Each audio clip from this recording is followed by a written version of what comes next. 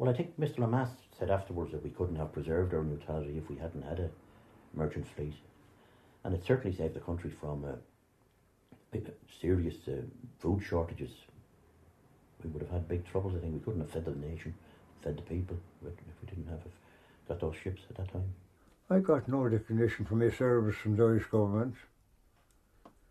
I was in the Limerick team, as I've told you 3 or 4 of them. I got nothing. Only just when the war wasn't over yet, when we had to go, a representative of I suppose the Queen, Wales, gave us those medals in Milford. Everyone got one each.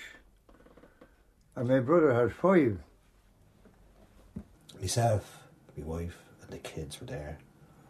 And my mother was at the top of the table.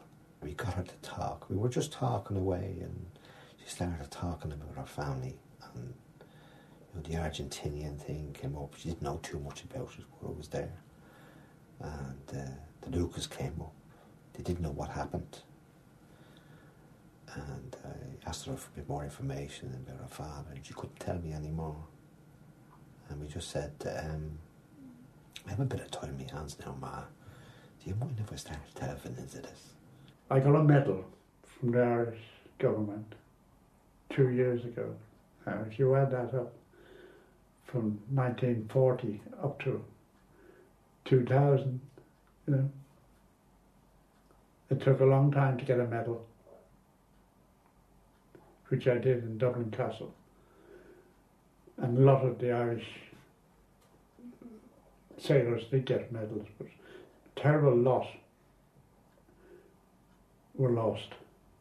There was only 2 of us out of, when we went to Dublin Castle. Tom Sharkey was the other fellow, my friend. He was on the Irish flights with me. And there was only 2 of us alive to receive the medals. The rest were all dead. And their wives were there, and their sons and daughters. It was terrible, Just 2 of us alive to receive those medals. It took a terrible long time. In about October of 1986, I went down to Lombard Street, the registry office, and I asked for a death certificate because I wanted to prove that my mother was entitled to a award, on behalf of her uncle, my granduncle, and none of these deaths were registered. It was part of the criteria for the awarding of medals to prove entitlement. I went back to the Department of it was the Department of Communications, the Marine section, and I raised the issue with them, and they turned around and said, well, it wasn't our responsibility. That's the answer I got. Even though the responsibility to register those debts was with the department at the time. Now I'm talking about the time of the sinking of the particular vessel under the 1894 Merchant Shipping Act, Section 254. They were entitled, that was a requirement, that was the law. I think the way they treated some of their the members of the Merchant Marine was diabolical. I mean, as far as I know, some of them got no pension or anything. I was lucky I was employed by an English firm. But I don't think the Irish Merchant Navy should never been let go. A lot of things went wrong in the first years of independence. There was the worldwide slump. There was the economic war. So nobody invested in shipping in Ireland. There was no business for to be a ship owner. And the government never seemed to face up to the fact that we would eventually someday need to have our own ships. It was a government neglect, not private really, I think, because the private would only buy ships if they could make money out of them. And so when the threat of war came in 1939, the government was still very slow to react and did nothing until 1941 when they formed Irish Shipping. And that was the big neglect that went on. And they had even let 6 oil tankers, brand new ships, had been built for a proposed oil refinery here in Dublin. And they were transferred to the British flag the day the war started. And the government didn't object at all. And the result of that was that every drop of oil we used here in Ireland during the war was carried here, in an Allied tanker. So we had nothing ourselves. So. I went to sea in 37. I joined on Waterford. I was crew cover. So I joined another one after that called the Antelope. She was owned in Wexford by two solicitors. And my brother was with me, we joined her, and he said to me the first day, this old skipper, could you mend a sail? Yeah, I could make a sail, I said to him. Oh, he said, that you'll do fine, he said to me. And I decided after a long time I'd go deep sea. There was no money, you know. Shilling a day wasn't more money for me. I went in a canard boat then, 4 voyages to Australia. I was only ordinary seaman. I did 4 voyages in that one. And I come home and I paid off for the whore. And I joined another one called the Wellington Court. Loaded potash in Antwerp or Germany, and went to Jacksonville, Savannah and Brunswick, and just loaded cotton there for the lads in Dock in Liverpool. I only said one trip on that one. I was a Roman disposition. I joined the banana boats after that. The war was coming up now. This was getting late in 1938. I done 4 voyages in her to Jamaica, Montego for bananas. And I got fed up in her too. And the war started, and Mr. McMahon, mate of the Moyala, Limerick Steam, sent for me with a joiner. I was delighted. I joined McMahon in the first year of the war, I think it was. It would be. The fleet at independence numbered 127 ships, and due to this selling off and not replacing and not renewing, it had dropped to 56 when in 1939. And they were none of them were ocean-going ships. They were only small coasters, so they couldn't carry large quantities of grain, which is what we really wanted. Big ships of about 10,000 tons. We hadn't got them.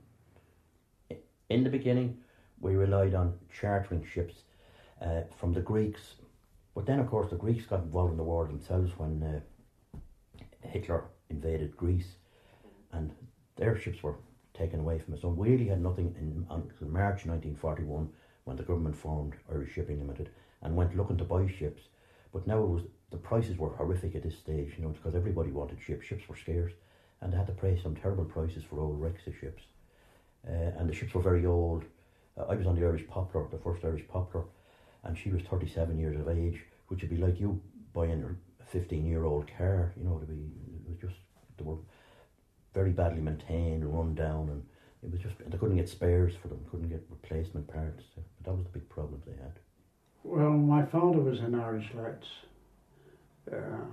He was on the Alexander, and the sea was in our blood. And he always wanted me to go to sea. So I joined the Isolde around about 1939. It was at the landfall of the Bull Rock, and that happened. And I joined her in Bantry. I was 18 at the time. I was never nervous going to sea, no, even in wartime.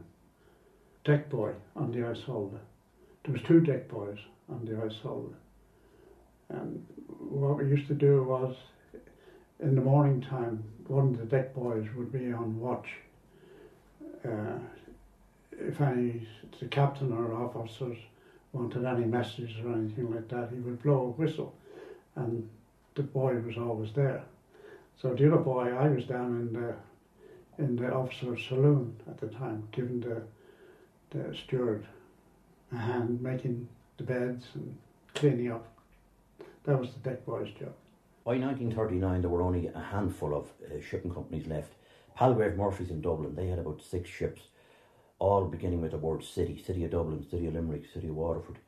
Then there was a Limerick Steamship Company. They had about 6 or 7 cattle carrying ships, mainly from the west coast of Ireland to Liverpool, and also to Antwerp they ran. And there was the Wexford Steamship Company, and they were the most modern. They had 3 ships which they had built, also for the cross-channel trade, but they were motor ships, much more economical and much more better suited for the trades, because the others were coal-burning ships, which had big problem with getting coal every time they went moved anywhere. And then there was an Arklow schooner fleet, like they had 15 sailing schooners with auxiliary engines on them, but they were all very old.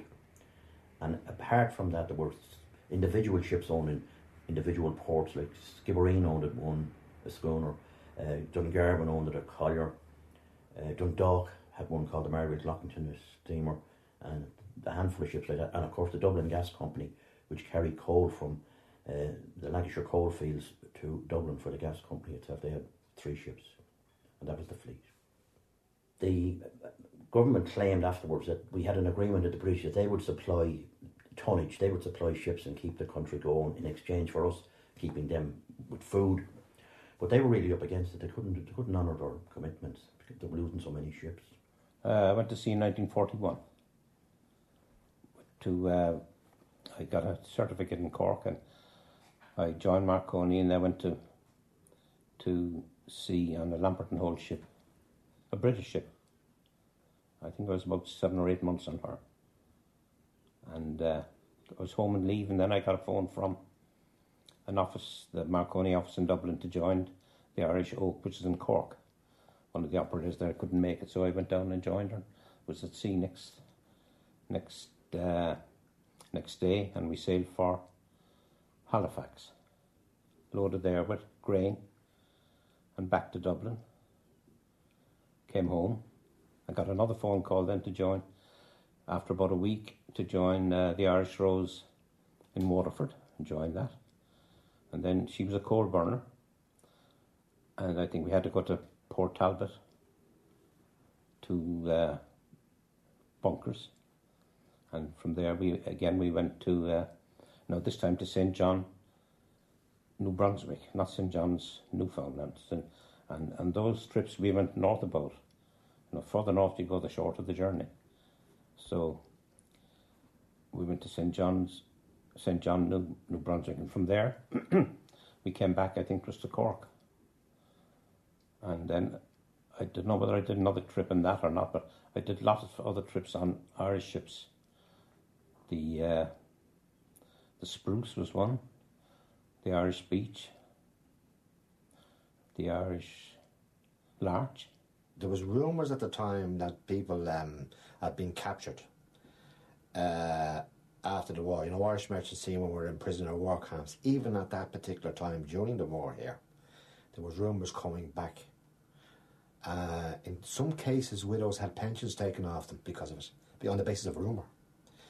But I think that even when they had proof that there was definitely a reluctance to initiate the formal procedure, the legal procedure, or the legal requirement under that act to register these debts, maybe for a fear of apportioning blame to any one side.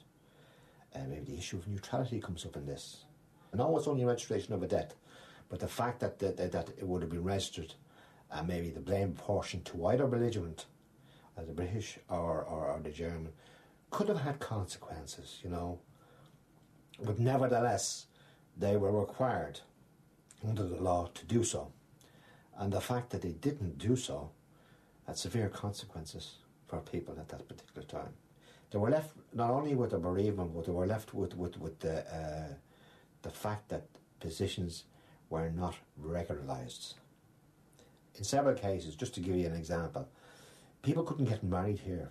Priests wouldn't get married. You've got to remember it was Catholic Ireland at the time, and it was very conservative. It was De Valera's Ireland, if you want to call it. And you had that a woman left with children, and people immigrated to England. You'd find quite a few relatives went to the UK at the time because they couldn't get some couldn't get married again, but they had to survive. In one case, there was an issue in relation to prostitution. In another case, there was a person actually went along Pear Street picking up horse dung to sell it. That was another way of making money. But they were left.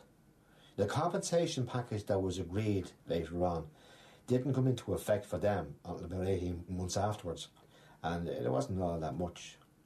But later on, obviously, with the social welfare issue, they were brought up to speed. But at the time, people, the death certificate itself, insurance. If you have to get insurance, you have to have a registration of death. You have to prove the person was dead legally. The department issued a certificate at the time, and it was a certificate under the 1894 Merchant Shipping Act. But they gave that certificate to the relatives. Really, the department should have notified the Lambert Street as the informant under the Act. That's the way it should have happened. But they didn't do it, and mistakes occurred, and that was that. Bacon, eggs and tin milk was our cargo twice a week from Limerick, Phoenix, Galway, Liverpool. But more or less we were bringing food across there. We were running a blockade show. But fortunately we were never attacked with any airplanes or anything. And we were running in this night, a dark night, and it blowing the rain, a heavy night, and all the lights were right across Swansea, outside. And McMahon was gone down below to turn in. He was mate of the ship, and I was on the wheel with the skipper, Captain Keogh from the Order. And he says to me, "There's some on Morrison too, it's very heavy there ashore." He said, "I didn't understand Morrison, and neither did he." He says, "Go down quick," he says, "and call McMahon." He says, "Come up." And so I run down and I called McMahon. I needless to say, he wasn't in good humour, because now I have to get him into the bed. But however, I got him out quick on you. When there's something wrong up, you better come up quick. He come up on you, he took the glasses, he had a look at you, Mr. McMahon, and he dropped the glasses, and the Morrison was going to say, you are standing into danger, keep out. You are standing into danger, keep out. We were going right into the boom defence. Bombs right across. A boom defence, they called it. You went, if you touch it, you'd look up in the sky. And she was only about 3 ships' lengths away from it. And McMahon made the drive and caught the wheel with me. He said, hard to starboard, hard to starboard, hard to starboard. And we done that. And we turned her out to sea, just in the nick of time. The war zone was declared around the British Isles on the 15th of August 1940. That'd be just after the sort of the evacuation from Dunkirk, that period when Britain now was isolated, and the Germans said that they would sink any ship within the area around the British, close around the British Isles, and it included Ireland, and they did sink ships. Declared that no ship was to move there at all. They didn't recognise our sort of neutrality as for the shipping point of view. Irish ships were definitely neutral. They obeyed all the rules that they were supposed to. They didn't favour one side or the other. I think there was something like over 500 men of both British and German and Americans were saved by the Irish ships during the war. So they were totally impartial and neutral in their activities. We had to load coal for British ships. All the Irish shipping and Irish ships that were going to Lisbon had to load coal for the British government. We had to go to Ardrossan to load coal, and we were 3 days in Ardrossan loading coal. Set sail then from Ardrossan down to the Fastnet, and we had to go 2 days west and 2 days south and 3 days east, because at the beginning of the war there was a lot of Irish ships in English convoys, and they kept their lights on, and the British government didn't like that, being in convoys. It was giving away the position of the ships, because the Germans were coming over and machine gunning and bombing them. Then there was submarines around. So they decided then that the Irish government would have to take their ships out and mark them with air on the side and light them up at night time and give them a course that they wouldn't interfere with the convoys, the British convoys. But every day while we were at sea, there was a British and a German bomber out getting our position. And if you were inside that line, they would machine gun you. You had to be outside of all those lines. But see, there were a lot of convoys coming down down to the channel and that Bristol Channel, and going across to the Western Ocean and all that. The Cymric was unfortunate. She was a sailing ship, and the Mary B. Mitchell, they were sailing to Lisbon. And it seems anyway that the Cymric had got inside this line and was sunk by a German bomber, with the loss of all the crew. What happened there was the Americans didn't want to get involved in the European war, and they wouldn't allow their ships come near Europe at all. The nearest they would allow them to go was to Lisbon, and American ships with cargoes bound for Ireland would put the cargo ashore in Lisbon, and it was up to us then to get it from Lisbon to Dublin. And that is how a lot of the little ships, the Limerick Steamship Company and the Wexford shipping companies, their small ships started trading to Lisbon. It was a transshipment port, and that's how the Lisbon connection came. They couldn't just head straight down the Bay of Biscay. They used to have to head it straight out as far as the Fastnet to avoid this place, what the British call it. They also put their own blockade on, by the way. They said it would shoot anything in the Bay of Biscay area, so our ships had to go a long way out into the Atlantic and right down to get down to Lisbon, and it put extra cost on the journeys. But and then I came back to the Irish Oak again. I was only the second operator then, but I was on my own on the smaller ships. But on the Oak we had two operators, and then we went to Tampa, Florida, and we had engine trouble going, and we broke down off Florida, and we were catching fish there off the Florida coast, and then we went around by Port Tampa into Port Tampa, where we were there for 6 weeks for repairs, engine repairs, and then we headed home then with grain. I think it was phosphate. We headed home with phosphate, and on the way home we got as far as the Azores. And then we were tailing a convoy, and they were being torpedoed. But I thought the skipper would veer off either east or west, but instead he kept following the convoy. And then that night we could see a submarine on the surface. I said, well, it must be a British submarine, but it wasn't. It was a German submarine. Because as we got nearer it went down like a shot you could see the spray going up. And that was about 7 o'clock at night. And we said, it must have been a British submarine. But next morning at 8:30, we were torpedoed. Most of the Irish shipping fleet, was on the North Atlantic trade going to Canada to pick up grain. A few used to go down to Tampa in Florida to load phosphate. One went to, the first one ever went to South America in the summer of 1943. Irish Poplar, I think it was. She went to British Guiana to load sugar. They couldn't go up the Baltic because the Baltic was closed. The Germans controlled the Baltic, and the North Atlantic was the main peninsula route they spent the whole war on. The worst years in the Atlantic during the Battle of the Atlantic were 1941 and 42 and 43, because after May 1943 the U-boats were really driven off. The British had won the Battle of the Atlantic, but two of the Irish ships were lost, one in 1942 and one in 1943.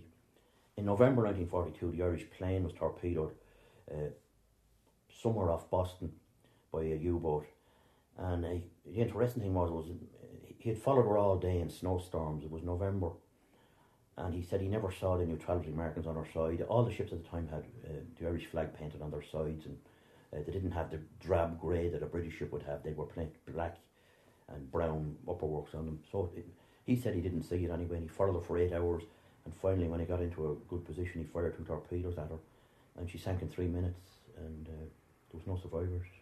34 men, I think. The other case was the following summer, in May of 1943, and the Irish Oak was outward bound for Canada, and she was about 500 miles west of Ireland, and at 8 o'clock in the morning she was torpedoed by a submarine, and fortunately all the crew got into the lifeboats and escaped, and they were picked up a few hours later by another Irish ship.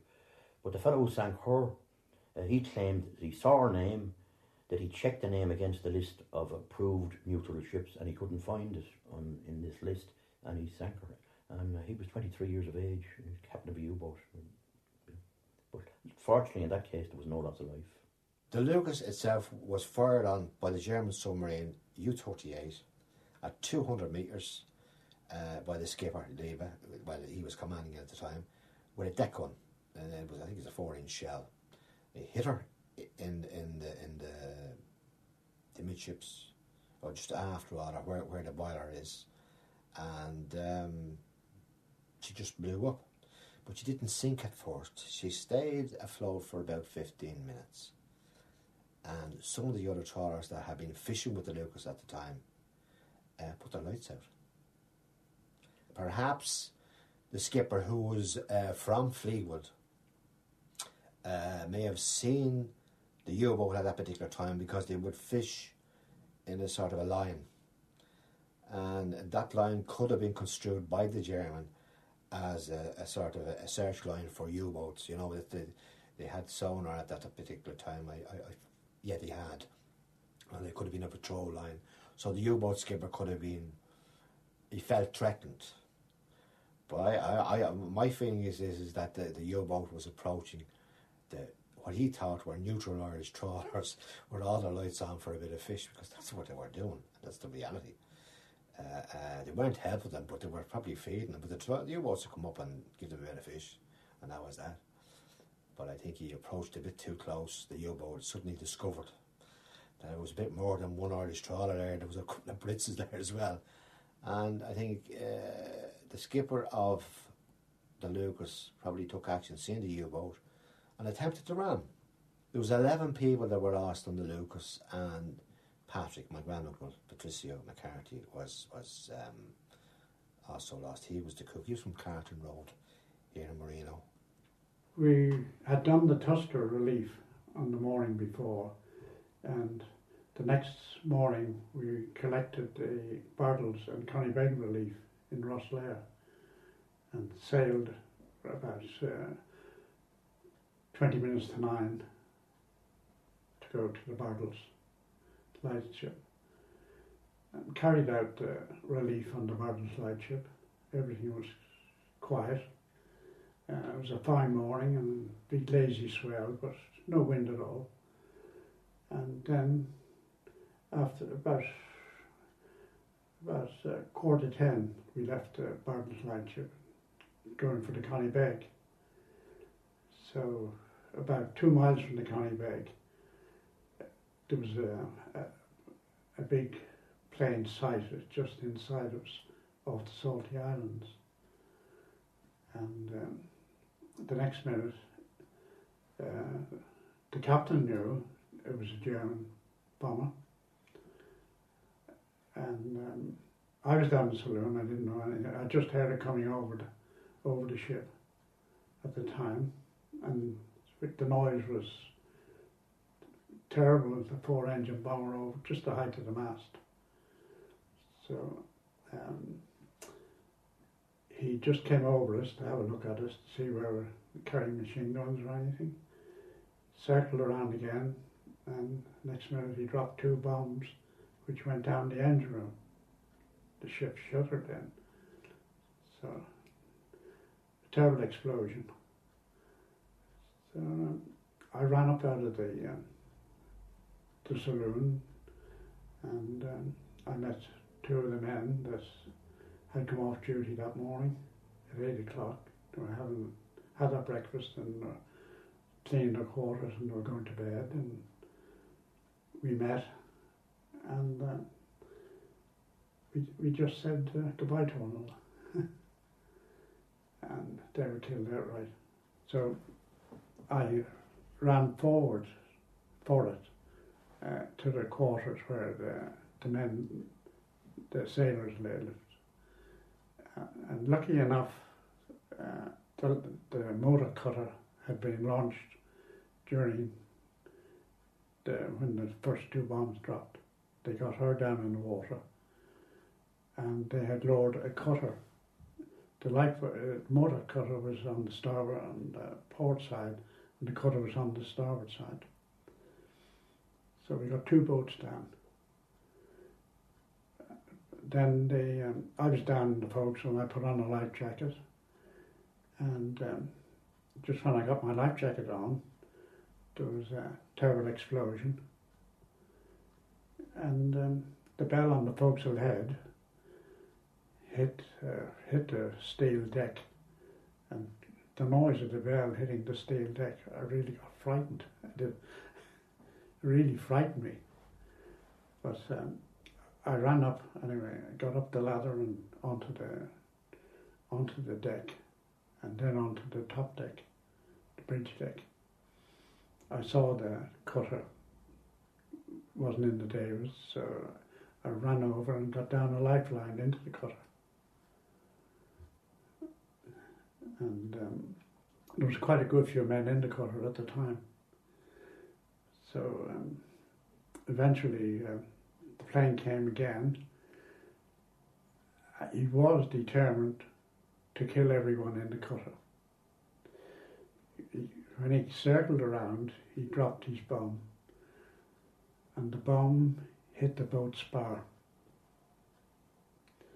And lucky enough, the spar fell in on top of us, injured a couple of the men. The bomb hit the spar and fell inboard, lucky enough. And a terrible explosion then. So everyone was shouting, we should get away from the ship, which we did. And the motor launch was circling around just in case there was any more survivors to jump into the water, but there was none. So we had got away from the ship, and we put out some oars just to keep the cutter close to the ship in case anyone was going to jump over the side, but there was no more survivors. The Isolde sunk about 20 minutes afterwards. Yes. And the 6 men were lost, the bodies were never found. Saw it going down, yes. Terrible. It just went down stern first. I just looked around and saw her just going down. I didn't want to see any more. The way I felt. Now, the registration of the death itself, the first registration took place, I think, in February of 1987, and my mother was presented with that medal, so we had success. But then I tried to apply it to the rest, because not only was his death not registered, there was 148 more that weren't registered either. Those that were lost as the direct result of belligerent action never had their deaths registered. I had spent months working with people to try and convince them that this was the procedure, the way to go, that people couldn't get medals out. That there was a memorial to be erected in 1990, and we're talking about pre-1990, in City Quay, that all these people were on the Roll of Honour, that families had been left, they couldn't get married, there were pensions taken off in the big division room, and at least they deserved to have their position vindicated at these deaths. At least these were men of honour, they'd lost their lives during on our behalf, that the minimum people could do was recognise that position. The Irish government was ambivalent at the time. The Irish government didn't want to know. They decided in 1947 under a regulation to recognise the people that went out on those ships. They were aware that were British, there were foreign nationals lost in Irish vessels. The first publication in the papers took place in relation to encouraging people to come forward and claim these medals was in August 1951. August 1950-51, and it was only a small little space in the newspapers. And that was all that was done. There was nothing further. It got my craw, if you will. That here we were, that 149 guys, without buckets, steel buckets is what they went out in. And 149 lost their last lives. There was no memorial at the time. There was enormous sort of difficulties placed in people's way in claiming awards. They should have been issued anyway. I joined a ship then in Dublin called the Blush Rose, a light ship bound for Gibraltar to pick up a convoy, light ship. At 6 o'clock in the evening, I come down from the wheel right opposite the Bishop's Lighthouse in the Bristol Channel. He owned that place that time, the German. And that time there was cement slabs round the wheelhouse, so the bullets couldn't get through to hit at the wheel. But anyhow, this was an old ship too, and she sailed to pick up the convoy, and I was coming off of the wheel down on the deck. I was standing as bright as it is out there in the yard now at 6 o'clock in the evening. And lo and behold, the next thing I knew, there was a plane coming out of the heaven. It was that high up, right down the top of us. I could see the swastika on the side of the plane. I'm looking at you now, February evening. And he let go of the 5 bombs. I could see him the same now, if I wouldn't tell a lie on it. They don't fall straight when he drops it. With the speed and the way they fall sideways, if you follow me. And I notice, as plain as I'm looking at that yoke there now, there was a division between the first 3 and 2. I remember that. They weren't like steps of stairs of the 4 together now, but there was a space between the first 3, and then 2 more come. Let go 5. And luckily, you wouldn't ever believe it, 3 fell at one side of the ship and 2 at the other. That was as near as it was to it. 3 fell there at the side of the ship, and she could come through the space, and 2 fell there. And when they struck the water, they caused an open storm when they exploded. And there was no one hurt aboard the ship, only minor scratches and cuts, what have you, and that. All the hatches and the covers went in the sky with the concussion. And all the decks was cracked, and the steering gear was cracked. Everything was put out of action. And the lifeboat Davis on the lifeboat broke here at the deck and fell in like that across. You couldn't launch a lifeboat. I knew straight away it was. I knew by the sound and a terrible shudder with the boat as it was lifted up and down. And we all knew it was a torpedo. But after about a minute or 2, I went out on deck to go aft for the radio station, and you could see all the debris lying around, and the derricks down, and some of the boats she was torpedoed on the port side. They were wrecked, but the ones on the starboard side were okay. So we managed to lower 2 of those. Luckily, nobody was injured or anything, but there was a hell of a lot of damage done, derricks falling and that sort of thing. And my job was to get the transmitter onto the lifeboat, which I did, and senior RO, he was sending out an SOS, but we abandoned both in about 30 minutes. The sea was flat calm, like a lake, not even a ripple on the sea. She was like an inverted V, you know. The bow was half down, and the back side was way up in the water. And some of the fellas decided, we'll go back aboard and get some of our gear. But so the captain wouldn't allow them. No way. So after a while, they put another torpedo, and she went down, and I'd say very quickly. But it was frightening then to see the water spurting up and all the debris coming out. They picked us up after about 10 hours. Most of us thought it was a silly thing, you know. So Well, it was silly in a way because the submarine must have thought that we were a straggler from the convoy. But he couldn't because we were well lit up at night and we had the Irish tricolour on both sides. And he must have known it wasn't a British ship. I got all my evidence together. Names, addresses and ages of everyone, including all the contemporary documentation, including all the war diaries, every one of them. Every bit of information I had. Paper, this is from German sources, American sources and all. And I photocopied and I sent it to Charles Haughey.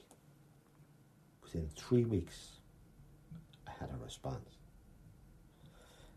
Now we're talking about June, within 5 weeks, I had the offer of a meeting at the top in Lombard Street. And by November the 14th, the first legal precedent. See, the debt was registered a second time because they wouldn't apply it under the first registration. But a legal precedent was created on November the 14th, 1988, pursuant to Section 4 of the Births, Deaths, Marriages Registration Act, 1972, where the death of Patricio McCarthy was registered under that act. But it was also agreed that that registration would act as a precedent for everybody else, and it has been used. I think it had something to do with wanting to become independent, the idea of Sinn Féin, and I think that ships became associated with empire, and I think that was why we wanted to get away from that in the 1920s. I think that was the reason, that ships hinted at international trade, but our people didn't want that. They didn't. They wanted to have Sinn Féin, be self-contained, speak Irish, not be in the broader world. And I think that was a lot of the thinking that influenced, and it's having its effect now 60 years later, it's 80 years later. It wasn't important to them to have ships. They were quite happy in 1920 when we became independent to let the British run the lifeboat service, the Royal National Lifeboat Institution, and the British to pay for and run the lighthouse service, Irish Lights, and that's gone on ever since. So there was, for some reason, they just didn't want to take over the maritime burden of a nation. At the end of the day, there's a moral obligation on a state to remember its dead, or those that have lost their lives. We live with a bereavement. It continually happens in families that we talk about. And we need to have, if it's been done on behalf of the state, which it was, our families paid a price. We need to vindicate our experience. And that experience is vindicated by a state responding in a positive way, by respecting our experience in a formal manner, such as the presentation of medals, such as memorial services. People might ask, it was a long time ago. For you, my good man, it was a long time ago. For me, it's every day.